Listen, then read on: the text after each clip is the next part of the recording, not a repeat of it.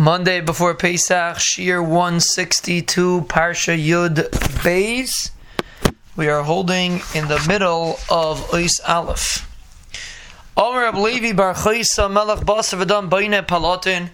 A Melech Basar V'Dam builds a palace. V'imnosan Biva al Pischa. If he puts a gutter on the entrance of the palace, no, it's not beautiful. Melech Malchem Lachem HaKadosh Baruch Hu Bara Adam Hazeh. He created a human. V'nasan Biva al Pischa. He put a gutter in front of him on his face, meaning on his entrance, meaning a person's nose is technically a gutter. Things come out of it. And the opposite is true, that the nose is beautiful, makes a person look nice, if a person has a nice nose. So you see that the Rebbeinu Shalom has the ability to take something which really technically should be something that's not so nice and make it beautiful. Umata Maloimer Asher Yatzar. Umata Maloimer Asher Yatzar. What does it mean? What the Rebbeinu Shalom created? Kaviyachal HaKadosh Baruch Hu Misgah Ba'olamai. So the reason why the Torah says Asher Yatzar is to tell you that the Rebbeinu Shalom is Misgah with what he created. Vaymer, he said, Ru'u Bria Shabarasi V'Tzura Shetzarti. Look at the Bria that I created and the form that I made.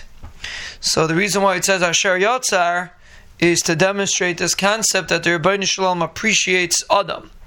He considers him a very chashuv creation. So it could be that's a remez, and why when we make a bracha we say Asher Yatzar as Adam v'chachma.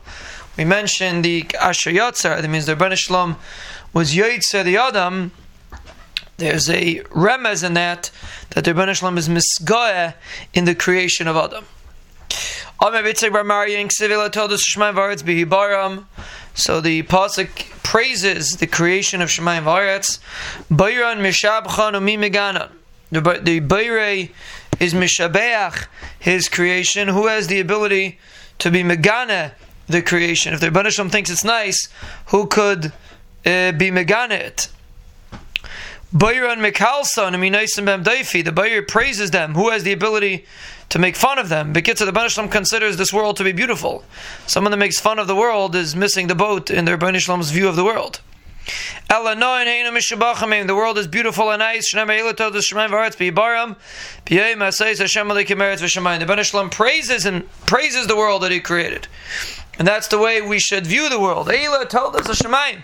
Rebbeinu Shalom makes a big deal out of the creation of the world and is proud of the world. And even though in our eyes sometimes it looks like there are chesronos in the world, but in the Rebbeinu Shalom's eyes the world is perfect.